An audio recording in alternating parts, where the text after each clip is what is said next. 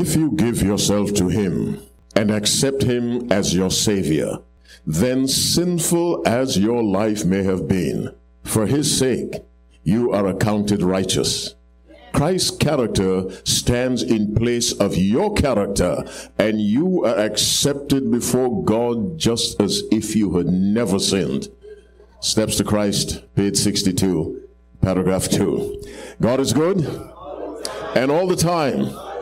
Good evening, everyone. We thank God for bringing us safely through the rain. I was telling members of the prayer group, when you drive at night, particularly in a strange city, no matter how well you drive in your city, you have to be careful in a strange city. With all the water on the ground, the lights reflected on the water, you easy to get confused. But I thank God he brought us safely. For those who couldn't make it wherever you are, I hope you are connecting online. Let's use the technology that God has given to us, the good side of that technology. For those of you online, thank you very much, particularly those who are not Seventh-day Adventists. We're delighted you've joined us. We really are. And we hope and pray that our God will bless you beyond your imagination. I'm sure the pastor has asked, but I need to ask myself, is there anyone present? You are not a Seventh-day Adventist. Can I see your hand? Or may I see your hand? Yeah. Dr. Sang, how are you? Good to see you. Anybody else? All right. Who? Oh, yes. How are you? Good to see you again. God bless you. God bless you. Say amen. Amen. We're few, but say it again. God is good, and all the time. Do you love God? Let me see your hand.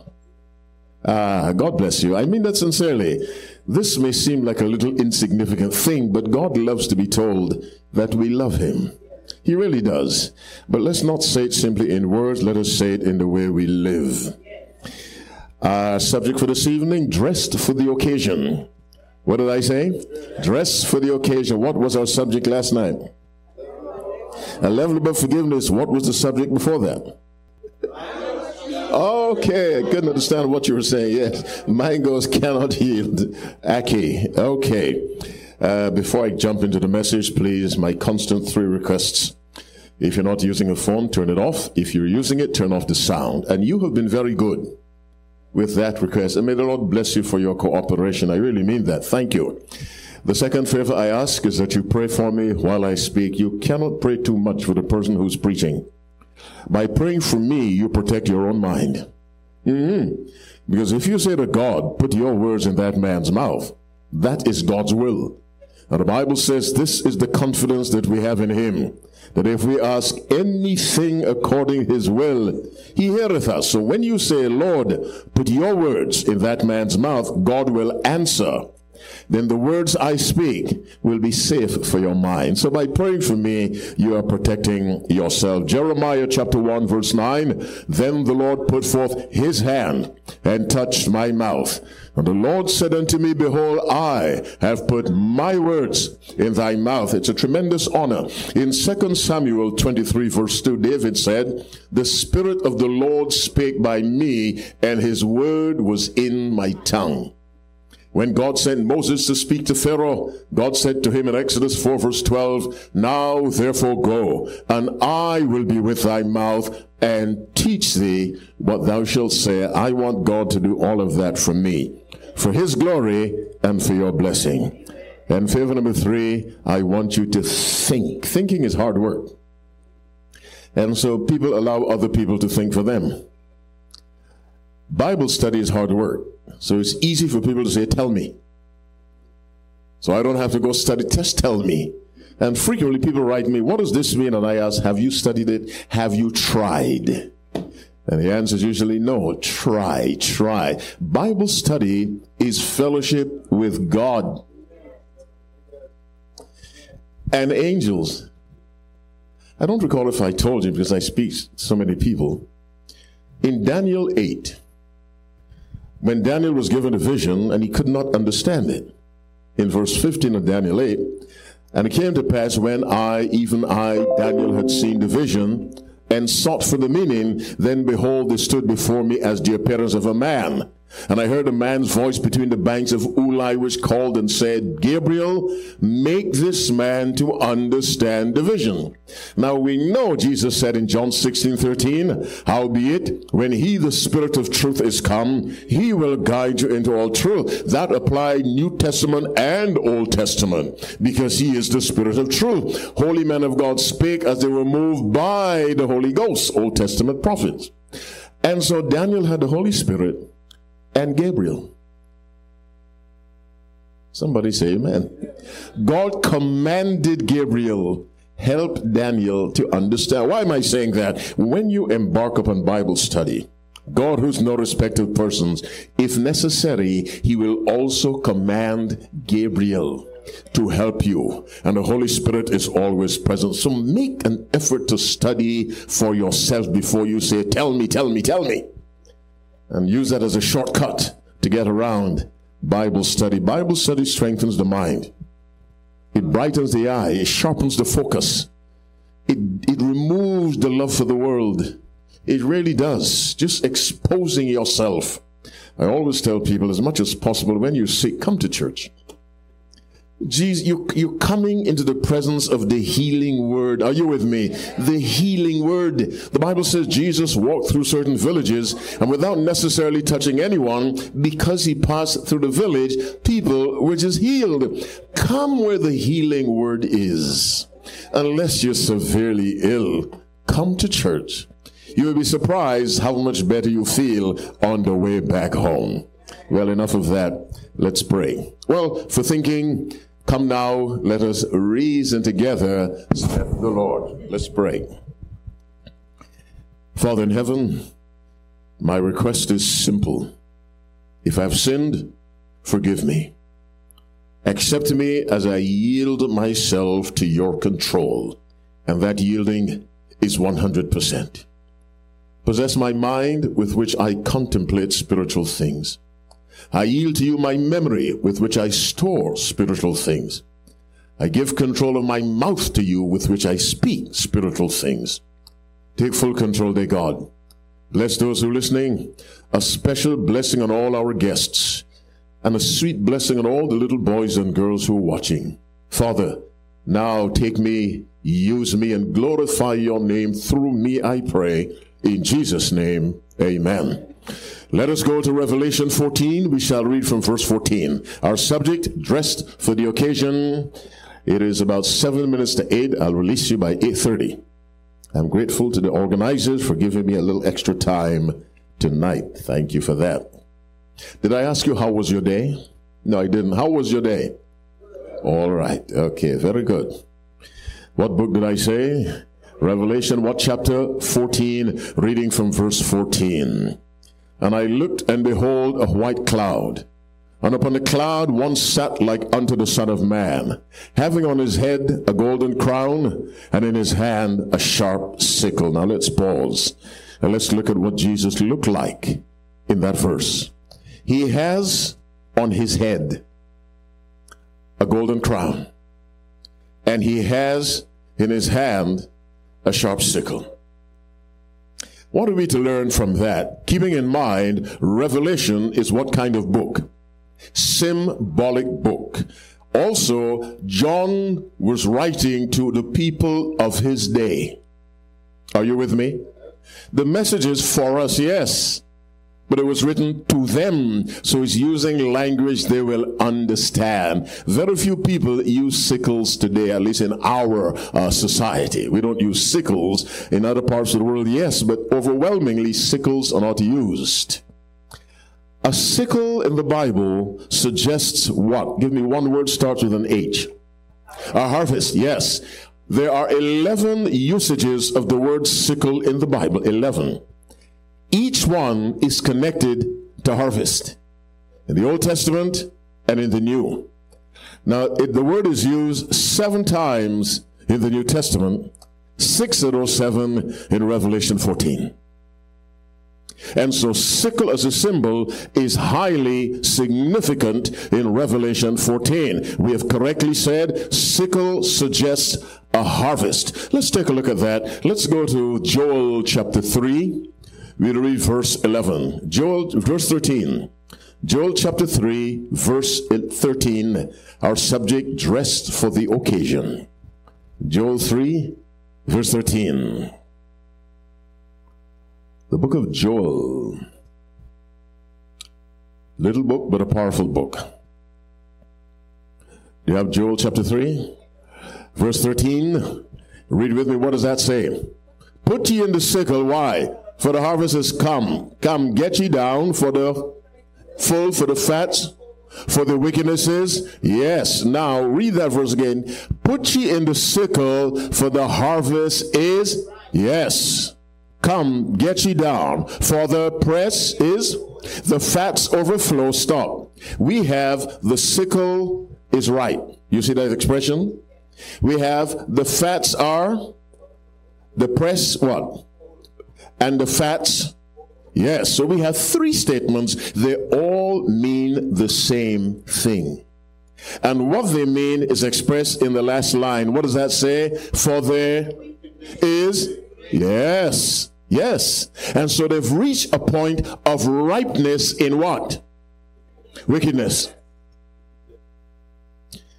Now, on the other side of that coin, God expects his people to reach a point of ripeness in what?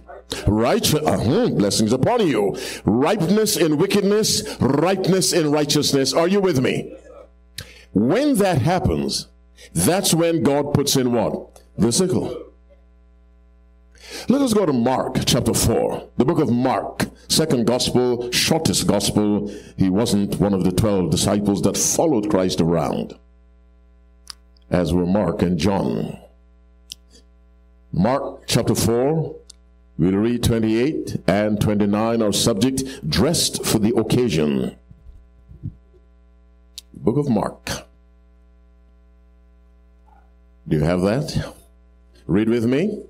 For the earth bringeth fruit of herself. First the blade, then the ear, after that, the full corn in the ear. Now carefully, verse 29, and keep in mind what we read in Joel 3, verse 13. 29, but when the is brought forth, immediately he does what? He putteth in the sickle. Why? For the harvest is come. When the fruit is brought forth, immediately. Now Jesus is telling a parable of what he himself will do, because he's the one sitting on that cloud. Are you with me? And so sickle is connected to harvest, but the sickle is not applied until the harvest is ripe. Let's go to Genesis 15. God is speaking to Abraham in a vision. We read from verse 13 of Genesis 15.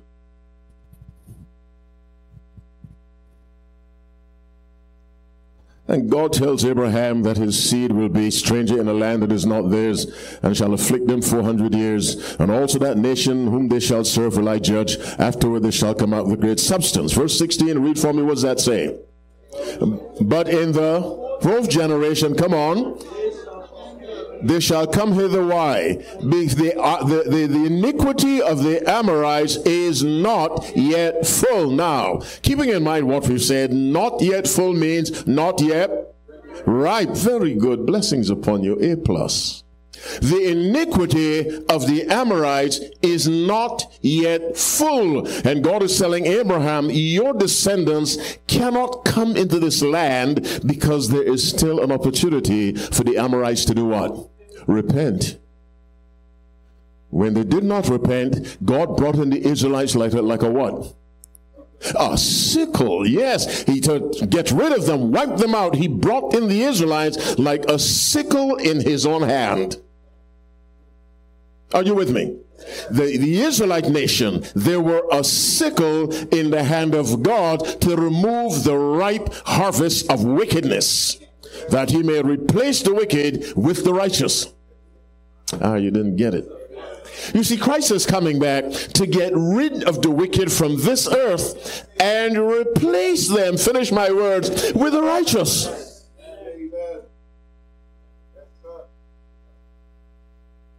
And he brought in the Israelites as a weapon in his hand. Get rid of the wicked, and you occupy this land, because the land given to the Israelites were to be a heaven on earth if they had obeyed God microscopically. And so we go back now. Well, before going back, let's go to Leviticus 16. Our subject, dressed to kill. And don't forget to tell me, not dressed to kill. Dress for the occasion. I thought of dress to kill, but the Spirit told me, no, that's too harsh. Use dress for the occasion. But I did think of dress to kill. Would have been appropriate too, but a little tough. All right.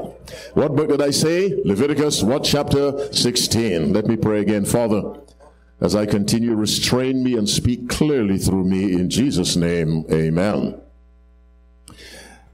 Let's look at how Aaron was supposed to dress as the high priest, functioning in the tabernacle. And he shall put on the holy linen coat. Read with me.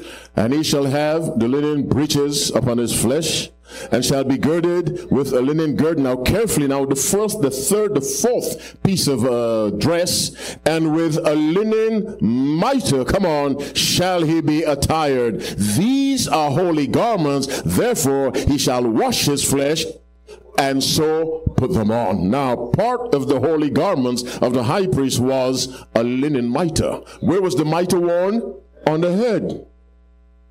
That's the priest. Are you with me? What did the priest wear on his head? A mitre, signifying the priest functioning in his intercessory role. If that's clear, say amen. Now, is Jesus our high priest? Yes or no? But let's look at how he's dressed in Revelation 14:14. Go back there with me. Revelation, thank you. Revelation 14:14. Do you have that? I'm waiting for the rest of you who are a little slow on this rainy night. Okay, do you have Revelation 14:14? Read with me. And I looked, and behold, a white cloud. And upon the cloud one sat like unto the Son of Man, having on his head a golden crown. Stop. Now, we said Christ is the high priest, yes. But the three big offices Christ occupies.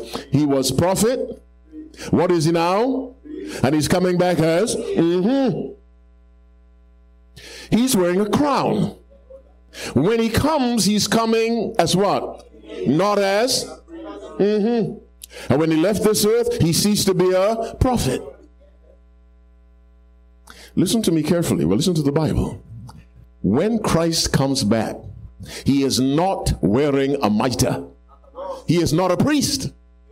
Which puts, there are churches who tell you when Christ comes, there'll be a period of time for people to repent.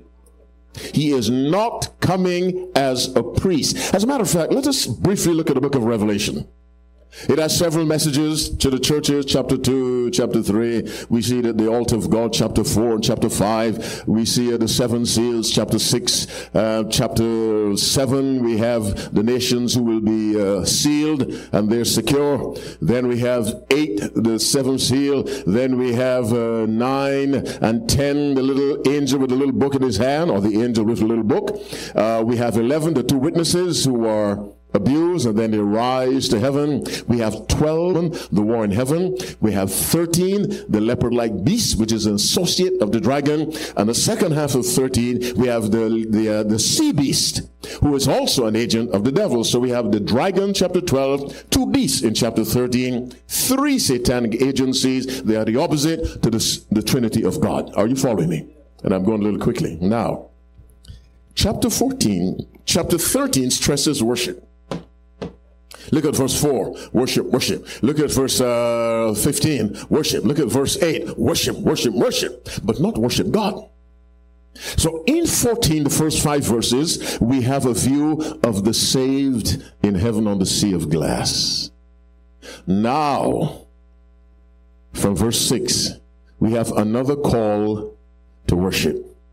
This time, worship him that made heaven and earth, the seas, and the fountains of waters. In chapter 13, all 4 references of worship had to do with earthly institutions. In 14, 6 to 12, we have worship of God, or 14, 6 and 7, worship the God of heaven and earth, the one who made the sea and the fountains of waters. Now, After that third message is given, there are three of them. The first one, 6 and 7. The second message, verse 8. And the third message, 9 to 12. After those are given, then John sees Christ coming on the cloud. This is the second coming, which means the messages of Revelation 14, 6 through 12 are the final messages of warning for this earth. Now, the third angel's message is intensified in Revelation 18, 1 to 5, which is called the loud cry. That cry is for God's people who are in Babylon. Come out. Are you following me? That cry is to call God's people out of Babylon. Jesus said 2,000 years earlier, other sheep I have, which are not of this fold, them also I must bring. Jesus is a sheep stealer. Maybe not stealer is the word, but you know what I mean. We say churches don't like sheep stealing. Christ is coming for your sheep. If those sheep are worshiping in a spiritually dangerous environment, because where worship is not combined with obedience, God does not accept it. Amen. And so there's this cry called the loud cry, Revelation 18, 1 through 5, which is really an enlargement of the third angel's message, and it is empowered by the latter rain, which will really set the world off, foaming at the mouth with anger, and will try to destroy those who preach that message. And so we have Christ coming now on verse 14, or in verse 14 of Revelation 14. All messages have been given. And Christ is coming back. Why? Because the harvest is ripe. What does that mean? The earth is split into two. It really has always been split into two. Obey and disobey, but it will be as clear as day in the last days. Let's see how the world is split into two. We'll read from 14 and continue all the way down to the end of chapter 14. The Bible says, and I looked, and behold, a white cloud. And upon the cloud one sat like unto the Son of Man, having on his head a golden crown, and in his hand a sharp sickle. Verse 15 says, and another angel came out of the, crying with a loud cry to him that, and said, what? Thrust in thy sickle and reap. Why? Time is come for thee to reap, for the harvest of the earth is ripe. We have the word ripe again. Verse 16, and he that sat on the cloud thrust in his sickle on the earth, and the earth was reaped. Verse 17, and another angel came out of the temple which is in heaven, he also having a sharp sickle. 18, and another angel came out from the altar which had power over fire, and cried with a loud cry to him that had the sharp sickle, saying, what? Thrust in the sharp sickle, and gather the clusters of the vine of the earth, for her grapes we have ripe again. We have two harvests. Have you observed that? In verse 15 and 16, the angel in 15 says, reap. And in 16, he thrusts in his sickle and he reaps. Now, in 18 and 19, another angel says, gather the clusters of the vine of the earth, for her grapes are fully ripe. The angel thrusts in his sharp sickle, harvests cuts down that harvest, but they end up two different places. In 19 and 20, that harvest ends up in the great winepress of the wrath of God. Then what is that harvest that ends up with the wrath of God? The earth is divided into two. Come on. What is that harvest? The wicked. The righteous do not inherit the wrath of God. The Bible says the wrath of God cometh upon the children of disobedience, not the righteous, because the righteous are obedient. That harvest, those are the lost. Those who consistently disobeyed God. Christ is coming to destroy them. Then the harvest in 15 and 16 refers to whom? Come on, don't hesitate. The righteous, because there are only two harvests. Question then becomes, what brings the two harvests to the point of full ripeness? The three messages of Revelation 14, 6 through 12. They bring the world to a point of ripeness. Ripe for God.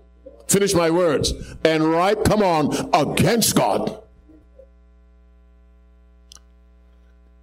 You want to see ripe against God? Let's look at the 7 last plagues.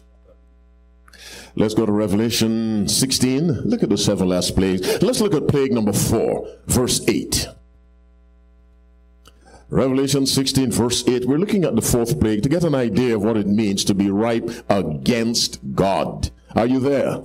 Read with me. And the 4th angel poured out his vial upon the sun, and power was given to him to scorch men with great. And men were scorched with great. Come on. And did what? Blaspheme the name of God. Pause. You would think if God is doing that, the person would say, sorry, sorry, sorry. But when you reach the point of ripeness against God, not even God can change your mind. And so they're suffering the plague and they're cursing God. Blaspheme his name. Let's go to verse 12 of Revelation 16. What does that say? No, not Revelation 10. Verse 10. What does that say? And the 5th angel poured out his vial upon the seat of the beast, and his kingdom was full of darkness, and they gnawed their tongues for pain and blasphemed. Yes, why? Because of their pains and their sores. Keep reading. And repented not. We don't care what you do. We don't like you. That is rightness against God. Let me show you rightness for God. Go to Daniel 3. The 3 boys have been accused of not bowing. Nebuchadnezzar is a nice man. He gives them a second chance. And they tell him in verses 16 to 18, Shadrach, Meshach, and Abednego answered and said to the king, O Nebuchadnezzar, we are not careful to answer thee in this matter. If it be so, our God whom we serve is able to deliver us from the burning fiery furnace, and he will deliver us out of thy hand, O king. Now, verse 18, read with me. But if not, be it known unto thee, O king, that we will not serve thy gods, nor worship the golden image which thou hast set up, even if it means death. Those boys were ripe for God, and nothing Nebuchadnezzar could do or Satan could change their minds. That is ripeness for God. The seed of the beast, covered in darkness, they gnawed their tongues for pain and blasphemed God and repented not of their deeds. No matter what God does to someone who's ripe against him, they stay against him. 2 groups. Let's go back to verse 14 of Revelation 14. And I looked, and behold, a white cloud. And upon the cloud one sat like unto the Son of Man, having on his head a golden crown. Now, who is that? That's Jesus Christ. He's the Son of Man. This is the same person who walked the streets of Galilee and healed the sick, opened the eyes of the blind, gave agility to limbs that were paralyzed, raised the dead, stilled the sea, provided food for thousands with just a little. This is the one who's coming back, not with the mitre of a priest on his head, but the crown of a conquering king. And he's coming back. Sometimes we listen and we hear words. We just hear words. Listen to me carefully. Jesus Christ, who was born in Bethlehem as a baby, a helpless baby, born among cattle and cow dung and all that place. He is coming back as King of Kings, come on, and Lord of Lords to destroy his enemies. It'll be painful for him because his enemies are those whom he made. Because he's creator. I have been told that parents prefer to die than to bury their children, especially the mothers. Christ has to bury those whom he made. But he'll do it because he cannot permit sin to continue forever. And it is the Father's will that the wicked be destroyed and the righteous occupy this earth. The Bible says, the meek shall inherit the earth. And that day has to come. You see, God made a promise to Abraham. I will give you this land, and I'll give it to your seed. Abraham is dead, but death cannot prevent God from keeping his word. And so God has to come back and raise up Abraham and finally fulfill his word and give him that land. Of course, when God said he'd give him the land, Paul explains in Romans 4 verse 13 that God meant the entire world. He has to keep his word. And it was Jesus Christ who spoke to Abraham, by the way. The moment Adam sinned, the Father no longer engaged in face-to-face communication. It was all through a mediator. It was Christ who told Abraham, I'll give you this land. And he has to come to give that land to Abraham. Let's look at the first of the three messages that will bring the world to the point of ripeness against God or ripeness for God. Let me pray again. Father in heaven, and I saw, well, you should say it without looking. And I saw another angel fly in the midst of heaven, having the everlasting gospel to preach unto them that dwell on the earth, and to every nation, kindred, tongue, and people, saying how? With a loud voice, fear God, and give glory to him, for the hour of his judgment is come, and worship him that made heaven and earth, and the sea, and the fountains of waters. Stop. That's the first message. The first angel. Let's look at what the angel said. With a loud voice, fear God. We'll stick with fear God for now. Let's look at the very first place where the word fear enters the Bible. Let's go to Genesis 3. Let's see what God meant by fear God. Did he mean to be afraid of God? What did he mean? Genesis 3, we'll read from verse 9. Our subject, dressed for the occasion. And if you look at how Christ is dressed in Revelation 14:14, you understand the occasion is reaping the harvest. Destroy the wicked, establish the righteous in the new world. Genesis 3 verse 9, and the Lord God called unto Adam and said unto him, where art thou? And he said, I heard thy voice in the garden, and I was afraid, because I was naked, and I hid myself. That's not the fear called for by the angel of Revelation 14:7. Fear God, that's not the fear. Now, let us go to Exodus 20. A slightly different Hebrew word for fear in this verse. Exodus 20, let's read from verse 18. In verse 17, the 10th commandment is given. Thunderings and the lightnings and the noise of the trumpet and the mountain smoking. And when the people saw it, they removed and stood afar off. They had to back up. And they said unto Moses, speak thou with us, and we will hear. Let not God speak with us, lest we die. And Moses said unto the people, what? Fear not. Come on. For God is come to prove you, and that his fear may be your faces, before your faces, that ye sin not. Now the word fear is used twice. Slightly different words for each. The first time, fear not. Don't be afraid. But notice how the verse ends, that his fear may be before your face. What's that? Respect. The awe. If Biden walked in now, you'd all stand up. That's the president. United States. Or if you're in China, that's Xi Jinping. Or if you're in Russia, that's Vladimir Putin or whomever. That's awe.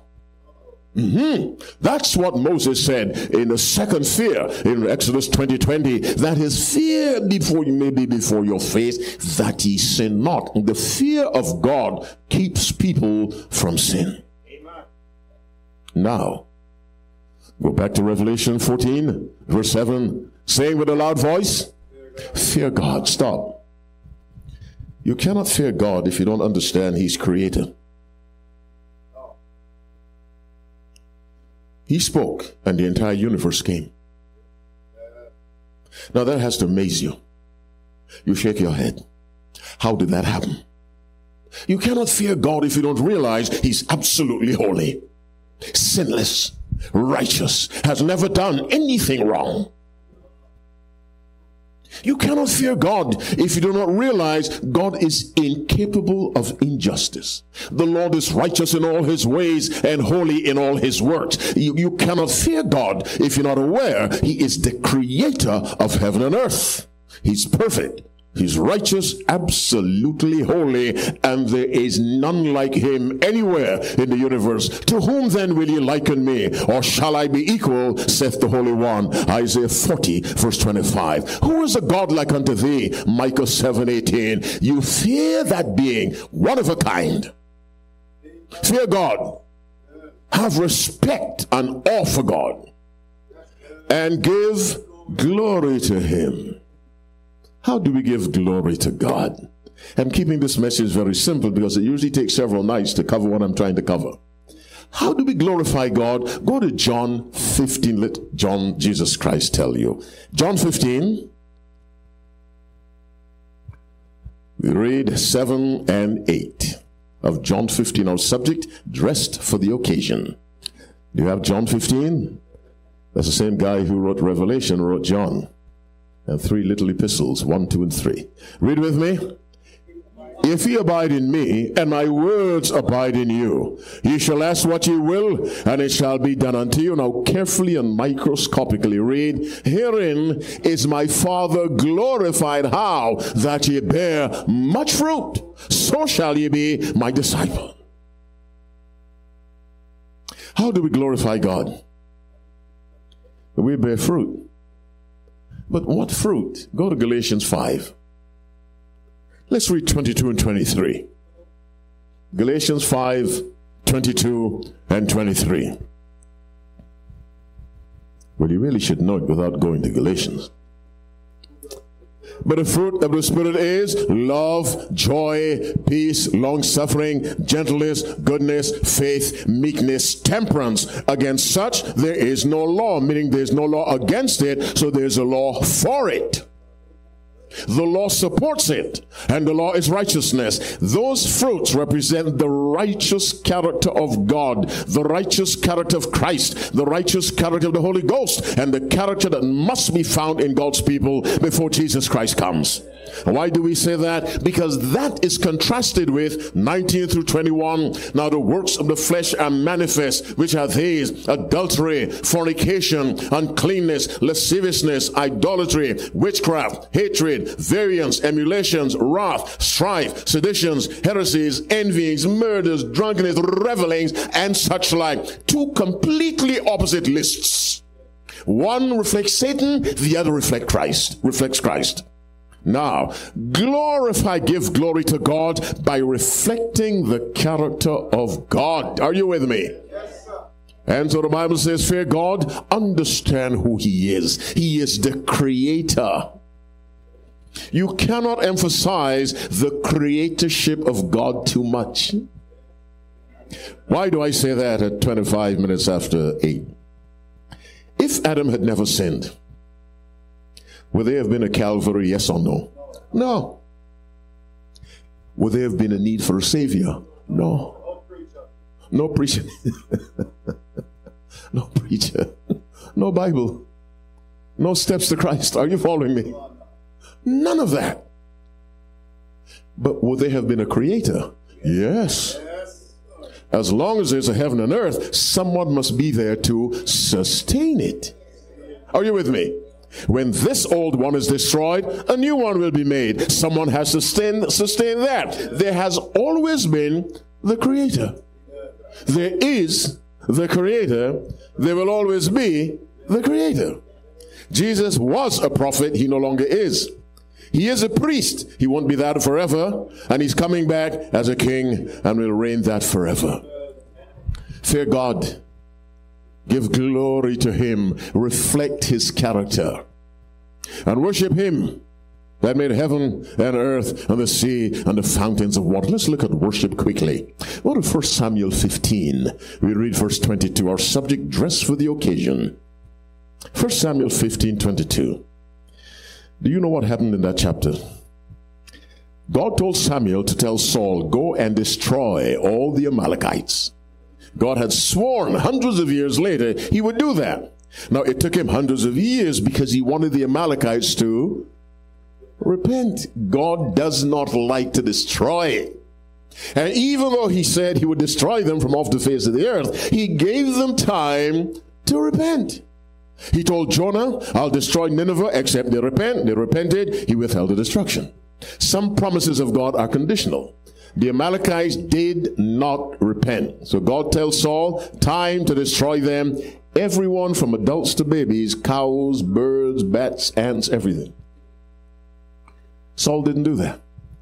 He brought back Agag, the only Amalekite, and a few nice-looking cows. He brought back Agag. Now, if God tells you, get rid of 10 million people, and you get rid of 9 million, just leave one alive, have you obeyed, yes or no? No.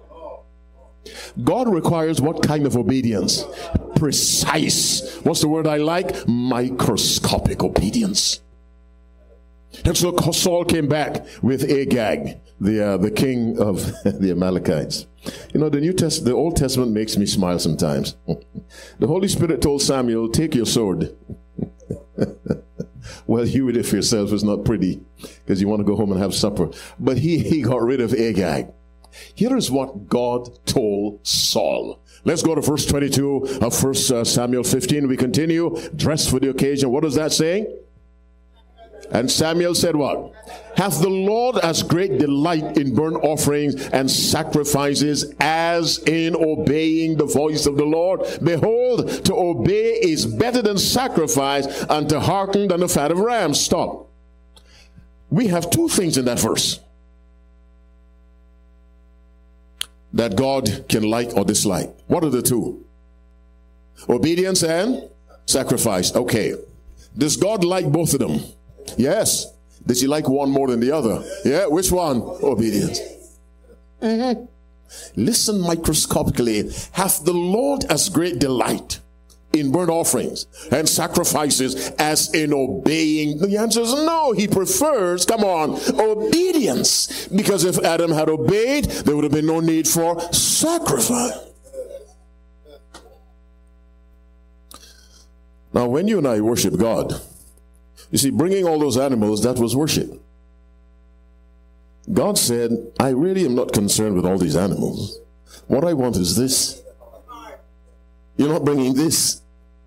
Read Isaiah 1, not now, 11 down to about 17. Where God says, to what purpose is the multitude of these sacrifices unto me? God said, bring no more vain oblations. Incense is an abomination to me. And incense symbolized the merits of Christ. Who hath required this at your hand to tread my courts? God is saying, it was he who instituted it. But they put more focus on animals than on Jesus. Are you with me? And so God says, hath the Lord as great delight in burnt offerings and sacrifices as in obeying the voice of the Lord? But we saw, was it last night or the night before? But Jesus says, if thou bring thy gift to the altar, that's the worship, and there rememberest that thy brother hath aught against thee, go do what's right, then come back. Obey, then come back. So when the Bible says worship God, give me the foundation stone of worship. Give me one word: obedience. Listen to me carefully, those of you online in this building. If you're attending a church where God is routinely disobeyed, you're spending time, but you're also wasting it. Go to John 4. John 4. Let me show you what I mean. I don't mean to be harsh, but I have to be direct. In these last days, preachers can't be too soft. You mislead people. Do you have John chapter 4? Let's read 23 and 24 microscopically, and tell me if God has found you. Do you have verse 23? Clearly, what does that say? But the hour cometh, and now is, when the true worshiper shall worship the Father where? In spirit and in truth. Come on. For the Father seeketh such to. Now, God is looking for people who will worship him how? In spirit. Now, most people think they're worshiping God in spirit. But if there's no truth, it's the wrong spirit. Are you following me? Because the spirit is called the spirit of truth. Let me tell you something. Dancing is not the spirit. Shouting is not the spirit. If that were the case, go to a soccer game. Go to a football game. Go watch the Miami Dolphins. And then you have worship. Are you with me? It's the still small voice. It's that convicting voice that says, don't do that. It's simple obedience to God. When the Israelites worshipped the golden calf, they were shouting and dancing and playing. And when Joshua heard it, he said, there's a sound of war. That was the worship, war. Moses, having been closer to God, he said, no. Those flesh-eating vegetarians are worshiping.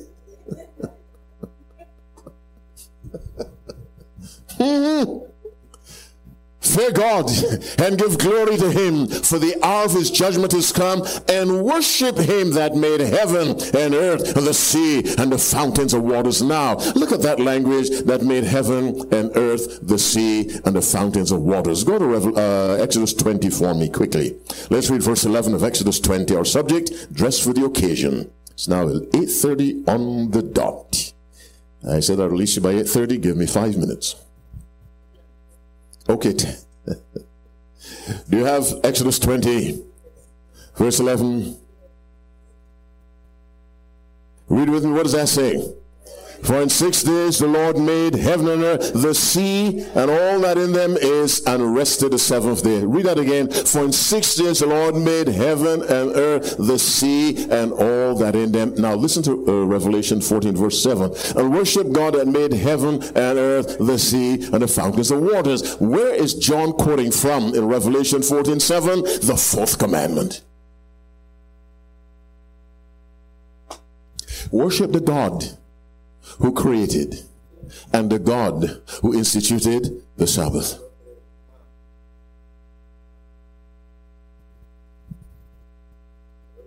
As it was for Adam, that standard hasn't changed.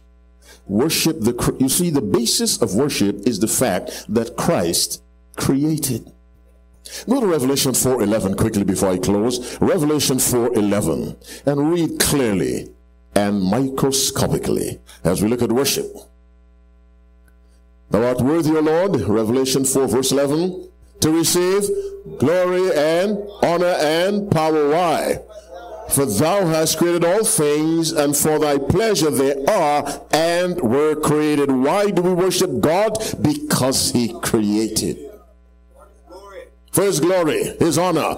Creation is the foundation stone of worship. We worship God because he's creator. When sin is destroyed and sinners are blotted out and we live in a new world, the Bible says it come to pass that from one new moon to another and from one Sabbath to another shall all flesh come to do what? Worship before me. In a sinless world there will be worship. And we're worshiping the creator because he's no longer Savior. My brothers and sisters, dressed for the occasion. Christ is on that cloud wearing a crown, not a mitre. When he comes, there are no more opportunities for anyone to repent. The opportunity exists now, while Christ is in heaven still wearing the mitre. When he comes with a crown, all probation has closed. The door of mercy is shut. And when God shut the door of that ark, no one outside or inside could have opened it.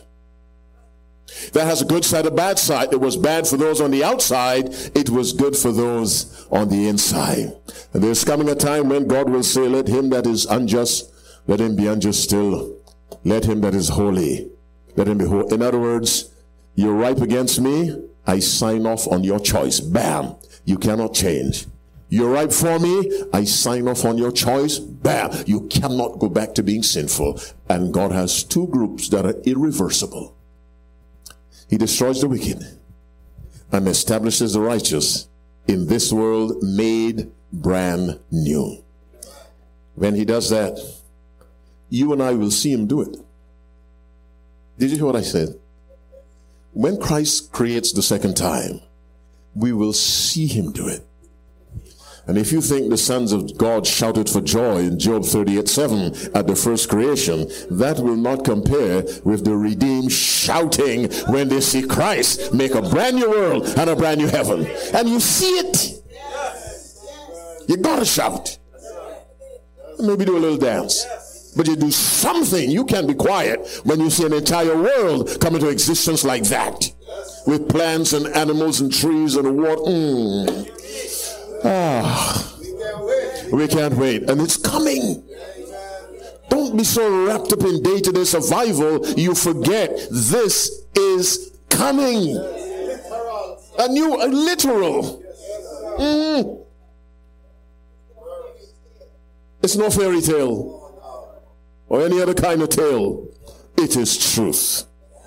Dress for the occasion. What's the occasion? Separate the wicked from the righteous. Destroy the wicked and give to the righteous what he promised Abraham, because if ye be Christ, then are ye Abraham's seed. What God promised Abraham, he promised you. And when Abraham gets it, you and I as his seed, including Christ, because Christ is also a seed of Abraham. Are you with me? In his humanity, we'll all be there to receive it. How many of you want to be there? Can I see your hand? Do you really mean that? Stand up with me. Online, also make that commitment. It is coming, it is coming, it is coming. The devil will have us elevate temporal things to a position of priority and put spiritual things to a position of secondary importance. That qualifies you for destruction. God's desire is that seek ye first, come on, the kingdom of God and his righteousness. Finish the verse. All these things shall be added. Not if you ask, they'll be added. But if you seek what? The kingdom of God and his righteousness, and righteousness at a practical level is obedience. Heads bowed, eyes closed. Father, thank you for your word. We thank you that Christ, who is now a priest, he wears the mitre in a certain sense. Mercy's door is still open. But Father, you hate sin so much you have to come and put an end to it. So that door of mercy will soon close.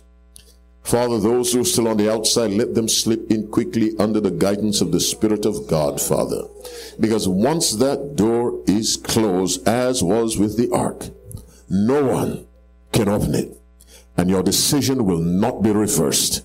And so God, let us reflect on what we've heard tonight, Revelation 14, 6 and 7. Fear God and give glory to him, for the hour of his judgment is come, and worship him that made heaven and earth and the sea and the fountains of waters. Let that message reverberate in us, dear God. And Father, give me the words when I get to message 2 and message 3.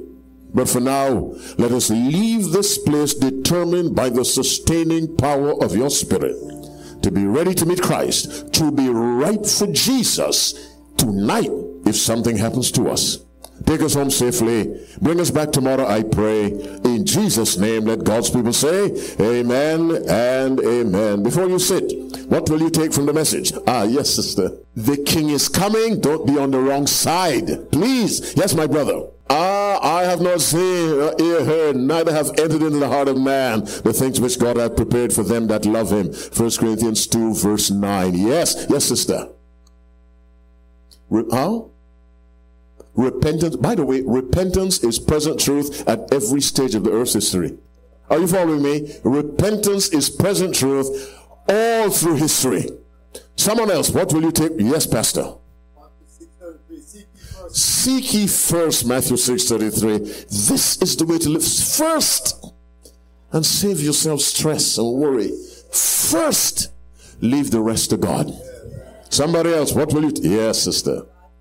Once God seals you on his side or against him, there's no reversing of that decision.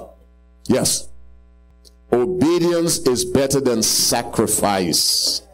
Somebody else, what will you take from the message? Yes, Christ will be dressed for the occasion, and that occasion will require a crown, not a mitre. He's coming as a king to conquer his enemies. Now may the grace of our Lord Jesus Christ and the love of God and the fellowship of the Holy Spirit be with us now and forevermore. Let God's people say amen and amen. This media was brought to you by Audioverse, a website dedicated to spreading God's Word through free sermon audio and much more. If you would like to know more about Audioverse, or if you would like to listen to more sermons, please visit www.audioverse.org.